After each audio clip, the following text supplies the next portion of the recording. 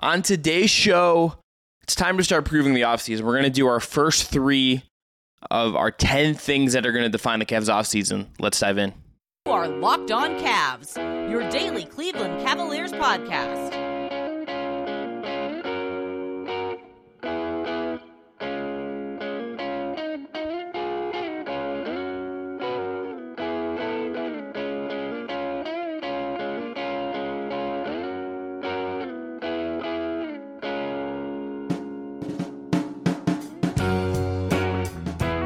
This episode is brought to you by FanDuel Sportsbook, official sportsbook of Locked On. Make every moment more. Visit FanDuel.com/Locked On today to get started. I'm Chris Manning. I cover the Cavs and the NBA for places like Diamond Up Rocks, SB Nation, and Cleveland Magazine.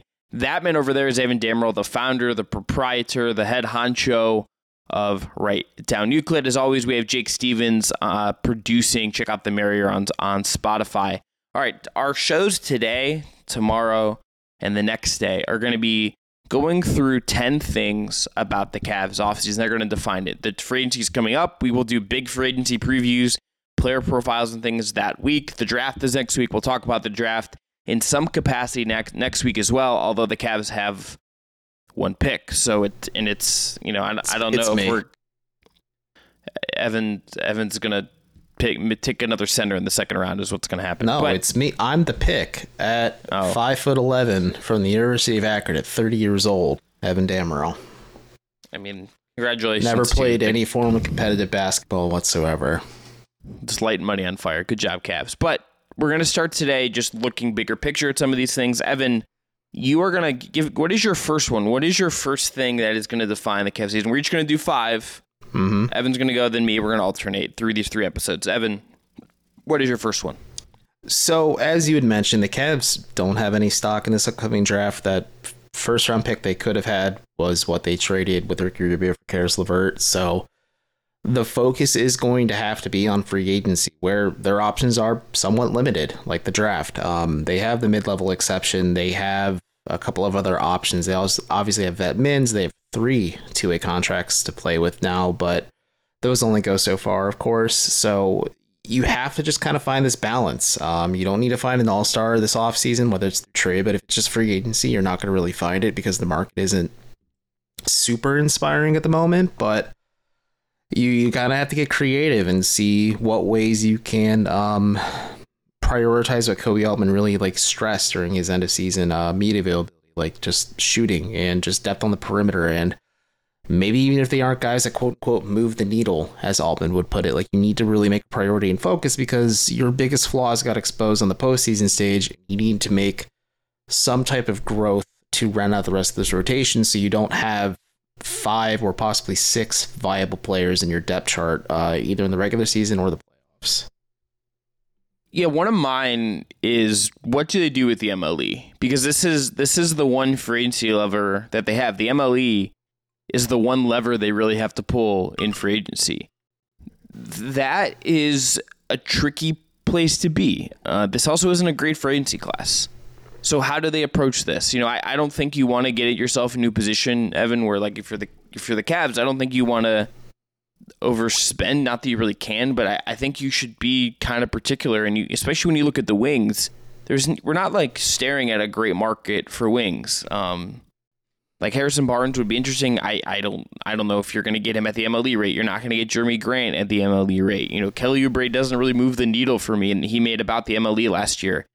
Dylan Brooks is is a thing that I think we will probably talk about, but I don't think that he would help, but I don't think he totally blows my doors. So if you go down the list, there's no one Bruce Brown would be the perfect fit if I got to pick someone, but I don't really know if you're going to get Bruce Brown, right?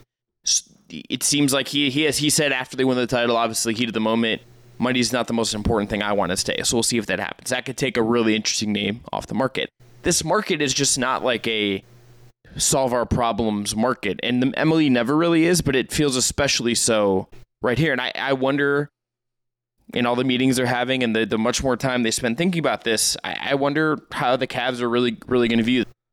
I think you really have to be creative and be more dynamic than you are static when it comes to this offseason. I think trades are the more viable path to kind of fix some of these issues for Cleveland's roster, but Kobe Altman did make it explicitly clear, and like maybe that was just him not showing his hand or whatever, but he did seem to make a point that there's no wholesale changes coming to this roster in terms of, or like dramatic sweeps, I should say, rather. So, and like you said, like there's Harrison Barnes. I wouldn't be surprised if he goes back to Sacramento. I've looked into it and I've just read stories about it as well. Like he's expressed a desire to remain in Sacramento. Trey Lyles is another guy I thought of too, but also a guy I think the Kings are going to kind of try and prioritize in free agency.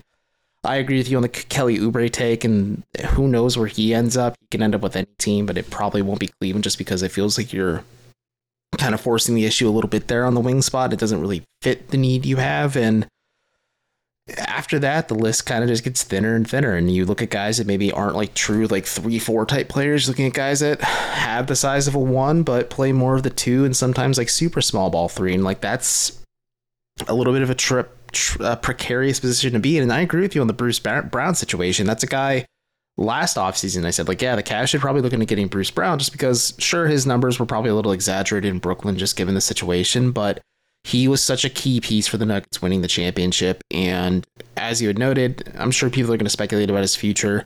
That's part and parcel of being a championship team, is sometimes guys will go get that bag after they win the title. But I also wouldn't be surprised if Denver tries really hard to try and keep Bruce Brown and just keep building on the success that they've already kind of established. So I don't know. It's going to be tough. It's a really thin market. I think it was John Hollinger or maybe Bobby Mark said it as well. Like they said, don't be surprised if a lot of teams are making more moves than they do free agency signings just because of how thin the market is and how like the new CBA does restrict certain things for certain teams. And you have to kind of get really creative in this team building process to possibly build parity, but just look ahead to it. You had mentioned Dylan Brooks as well. We talked about him at length and how neither of us are really a huge fan of it from the off-court stuff, but like from a pure basketball sense, it somewhat makes sense, but I just don't know what Dylan Brooks you're going to get. And also you are a team that is Cleveland where it's not like Golden State where you have like a Draymond, a Clay, a Steph, a Steve Kerr. You have like a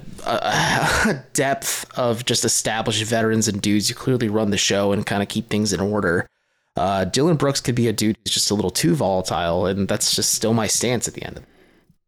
Yeah, I want to talk about him because I think there are things about him that I could talk myself into, even if I am still skeptical. The other name that I would say if you wanted to look at is I still would be interested in Max Strus. We'll see what that costs. We'll see, what that really looks like ultimately in terms of a price and in terms of does he want to stay in Miami? What does that look like? I think is an open question, but that free agency is not, I would say this, free agency broadly for the Cavs is not going to be the most exciting thing in the world. No, the Cavs are going to be, they're going to make moves this offseason, at least you'd hope so.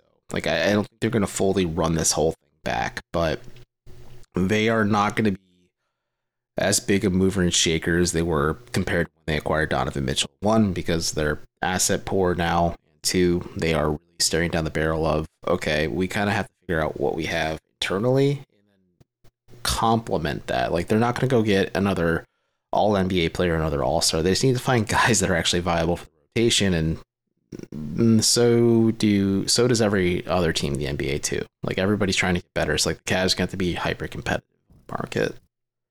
All right, after this, we're going to go into my first one, which is, do they actually stay patient? This is something they've preached, and I'm just going to say, I'm not 100% skeptical or calling BS, but I'm a little skeptical. I'll explain why after this, but first, got to tell you about our friends at eBay Motors. eBay Motors is for a championship team. It's all about making sure every player is a perfect fit. It's the same when it comes to your vehicle. Every part needs to fit just right. So the next time you need parts and accessories, head to eBay Motors. With eBay Guaranteed Fit, you can be sure every part you need fits right the first time around. Just add your ride to My Garage and look for the green check to know the part will fit or your money back. Because just like in sports, confidence is the name of the game when you shop on eBay Motors.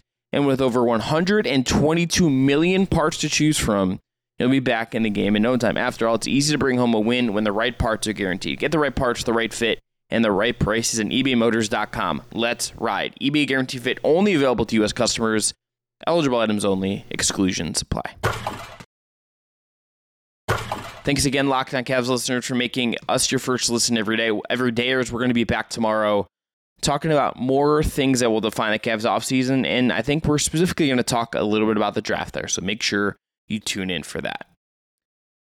All right, Evan, my first one here is patience, and is do the Cavs actually remain patient? This is, if there is a theme of what Kobe Altman said at the end of the regular season, at the end of the playoff loss, I should say, it was that they were going to be patient. They didn't fire JB Bickerstaff. If this was a team that was decidedly not going to be patient, Bickerstaff would have been gone and they would have got in the coaching hiring pool. They didn't do that. There hasn't been rumblings of a significant shakeup. There's speculation and all of things they could do or could not do. But they've preached patience. And here's what I'm wondering. Does that actually hold true, and to what degree does it hold true? Is it like a we truly run it back situation? Do they really just tinker on the edges? Is there some kind of unexpected trade that does kind of move the needle in a certain way and is a little bit more aggressive? Because I do think if I'm them, I look at where the league is at. I think there are tiers of really good teams, right? Like, and I don't think they're in the elite tier as of right now. But I think we're also in a situation where there is some parity. And there are a lot of teams, including the Cavs, who said, hey, with a good offseason, things work right for us, our talent develops, we can make a run at something next year. I think you could talk yourself into that. And I don't think a team that believes that and has Donovan Mitchell at this point and with a contract situation really should feel like they can 100% just be patient because they have all the time. I just never would assume you have all the time in the world to maximize whatever your team is. Yeah, I don't think they have all the time in the world necessarily, because you do need to figure out what's going on what's going on with Donovan Mitchell. Rather, you convince him to stick around long term with what you're building. But just looking through the lens of next year, I think like the Nuggets are an elite team, especially because they have that championship swagger. I think there's other teams out there that I consider elite, like Milwaukee. We'll see how the coaching situation shakes out, and obviously just how the rest of free agency goes for them. But like they have Giannis, who's one of the best players in the world, so like they're up there for me too. But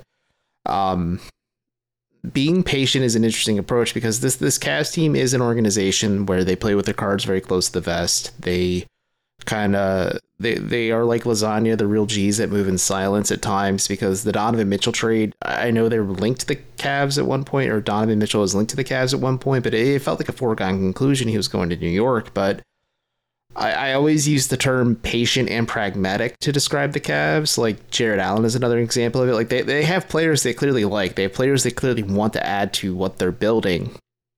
And they will approach it when they can. Then if it doesn't work, maybe they just keep it in their back pocket and look at it later. But I think it's fair. And we talked about how, listen, there's no sweeping changes, so JB's job is safe. There's probably going to be not like any dramatic changes on the assistant coaching staff, unless like some shakeup happens just based on the new coaching hires and maybe college jobs opening up, etc.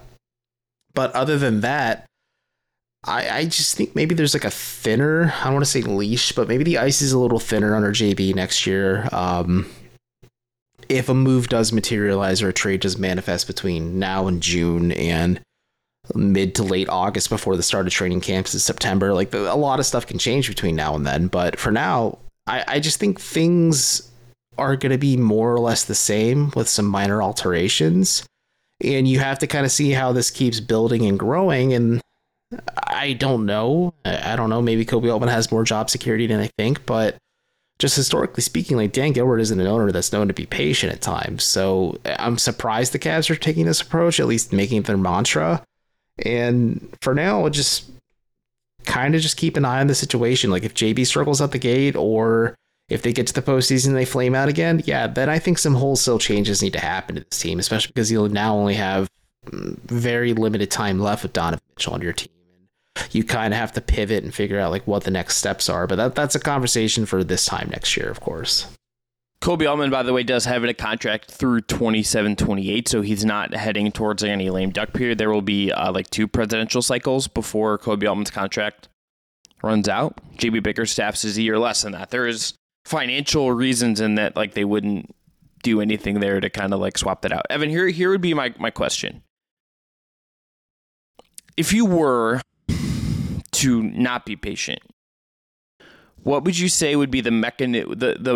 If you're the Cavs, what would be the best way to not be patient?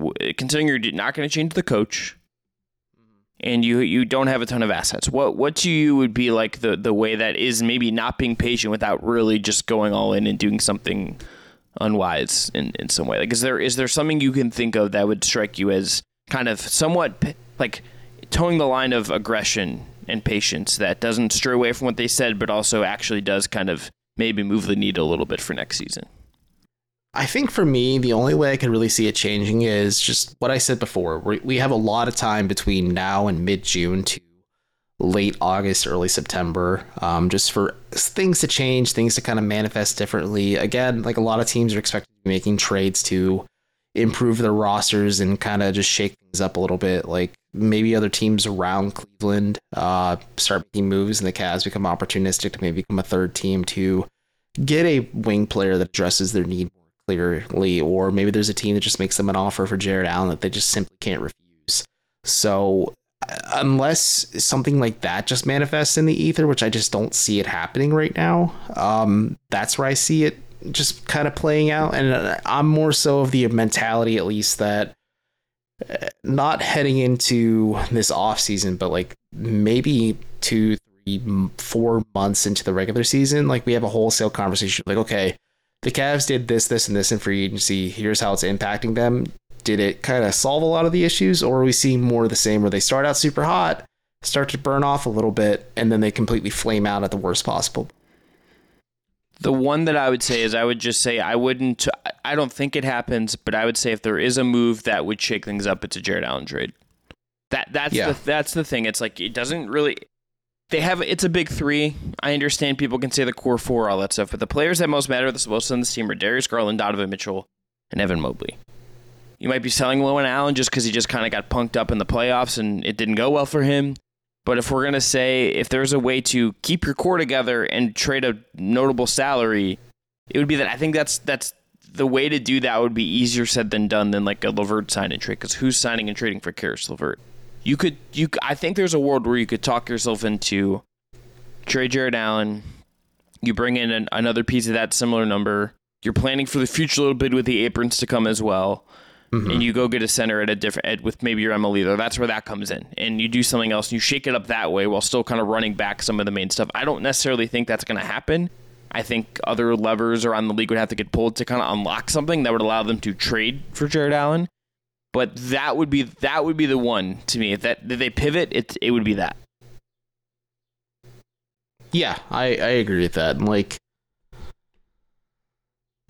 it's tough because you just like think of like teams that have a need at the center position. It's few and far between just because it's not a position of need for most squads, because either you develop a guy on a rookie scale contract and you end up like a team like Phoenix who regrets extending DeAndre Ayton that much money and are probably going to look to offload him this summer and likely ends up in Indiana, or you are comfortable with just either signing veterans or just drafting guys and working through that process instead. So it's just hard to find like a tangible, like, okay, yeah, this team makes so much sense, other than like maybe Charlotte has a team that could use Jared Allen. But like, then you look at the Hornets, what the heck are the Hornets going to get back to the Cavs that like the Cavs actually entertain the trade talk for? It would be interesting to see if a team would just rather try to like get Jakob Poeltl and not have to give up stuff. That's the thing. Like if Toronto lets Poeltl walk, then Toronto enters the conversation for Jared Allen, a team that was at least viewed as maybe an outside threat to re-sign him, and then Cleveland locked that up right away. But other than that, there's not much of a market out there. Yeah. All right. We're going to come back after this. We got one more on today's episode. And will they get younger and more athletic is a question Evan has. I'm going to let him kind of tee off on that and see where we go there. But first, got to tell you about our friends at FanDuel, the official sportsbook partner of Locked On. Make your way to FanDuel right now, because new customers can get a no-sweat first bet up to $2,500. That's $2,500 back in bonus bets if your first bet doesn't win. They have great promotions every day. It is a safe and secure app, and you get paid instantly. I know this firsthand because my Nuggets title feature just cashed on FanDuel. I thought of you when they won. I'm like, Chris just made some cash. I made a cool $80 on one of my free bets when they came on in Ohio, and I cashed out $80 last night. That is going into the travel beer fund for myself later this summer when I'm in New York City and and other places around the Yeah. United States. Heck yeah, brother. There's no better place for all that playoff action, all the baseball action right now, MMA, golf, all that stuff. The U.S. Open's this weekend. Other than America's #1 sportsbook. Visit FanDuel.com/lockdown and get a no-sweat first bet up to $2,500. That's FanDuel.com/lockdown. FanDuel, official sports betting partner of the NBA. Evan, talk to me about why you're thinking about youth and athleticism when it comes to the Cleveland Cavaliers this offseason. So you look at how the postseason went. Isaac Okoro's shot wasn't there. Maybe the trust in JB Bickerstaff wasn't either. You really only had 5 players that are viable for you. And then you saw Ricky Rubio get minutes, and he just completely flamed out. In the past, it's Ed Davis, it's Robin Lopez, maybe Tristan Thompson coming off the bench, or Andre Drummond for a hot second too. Just guys that make sense, especially just in the Ed Davis, Robin Lopez vein, like that are a lot older. And if you're the Cavs, injuries bit you in the butt at times last year. They bite everyone in the butt. And if you're Cleveland, like you have a pretty strong young foundation between just Mitchell, Garland, and Mobley. You sprinkle an Allen at that. Okoro fits into the age bracket, and so does LeVert to an extent as well. And like you kind of want to find guys that are in their maybe like mid to early late 20s versus guys that are kind of in the twilight of their career. So when you need to maybe throw something at the wall and hope it sticks come postseason time, it's a guy who has a little bit more bounce in his step and maybe can be a little bit more of a reliable option. This is just kind of the thought process too, where you approach this like we need to get wing depth and shooting and just focus on that lens for sure. But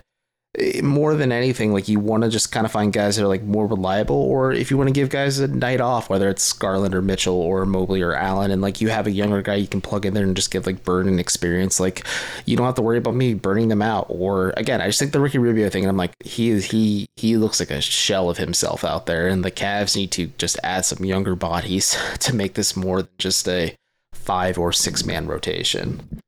I think they got to get a little bit bigger too, I think would be the other addendum I would have on this, because I think we've seen like the teams in the play. Yeah, it's just like I think there are skill sets of guys and templates of guys that have thrived in playoffs that they can handle. Denver made aggressive moves to get bigger on the wing, right? Cleveland needs some real size and some strength, I think, on the wing. Miami has that.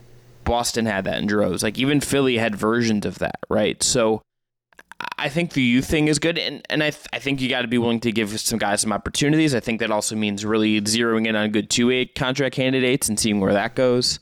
And I think athleticism in terms of just the explosiveness, I think from guys could also be good. But I think the size part of it, I would, if I were to rank them, and if I'm putting size in there, I would probably go size, youth, athleticism, because you have to pair the athleticism with all of that for it to work, right? Like that, and that's kind of the point. But size is, I just feel after watching the playoffs and just thinking about like what worked for teams that made the finals this year, I think size on the wing spots and especially is kind of paramount. I think that has to be something that really zero in on this summer in some way. Yeah. So when you say size, do you mean at just the center position exclusively, or are you talking like those 3-4 type players? I mean 2s, 3s, and 4s. Like look at Boston. Like Boston had Grant Williams, but like Derek White's a bigger guard. Marcus Smart's a bigger, stronger guard. I think you got to find guards we're in agreement then. Yeah. You need guys. I think across the board, you need guys that scale up defensively. Yeah, I agree with you. And I think that just gives you roster fluidity and rotation fluidity where you can go small, you can go big, you can do a little bit of everything in between. You can just throw out funkier lineups, allow it to be more dynamic than static. Like, you think of players who have played in Cleveland in the past leading up to this point. Like Larry Nance Jr. makes a lot of sense. It's just like that guy who can be like a 3-4 or even a 5 type player for them, but he's not going to be available by the Pelicans. Or you look at like Larry Markkinen, who is now an all-star and an ascending star for the Jazz. Like he would make sense, but he would be backing up a lot of your key guys at this point too. And like that just makes it even trickier, even murkier. Like it's hard because like you look at it, like we were talking about this before the show. If Bobby Portis was available, like you look at him, you're like, okay, he can play the 4 predominantly. He provides spacing, but he can also give you some small ball 5 stuff and also just a lot of energy and athleticism and hustle off the bench too. Like you look at that vein and maybe it's like,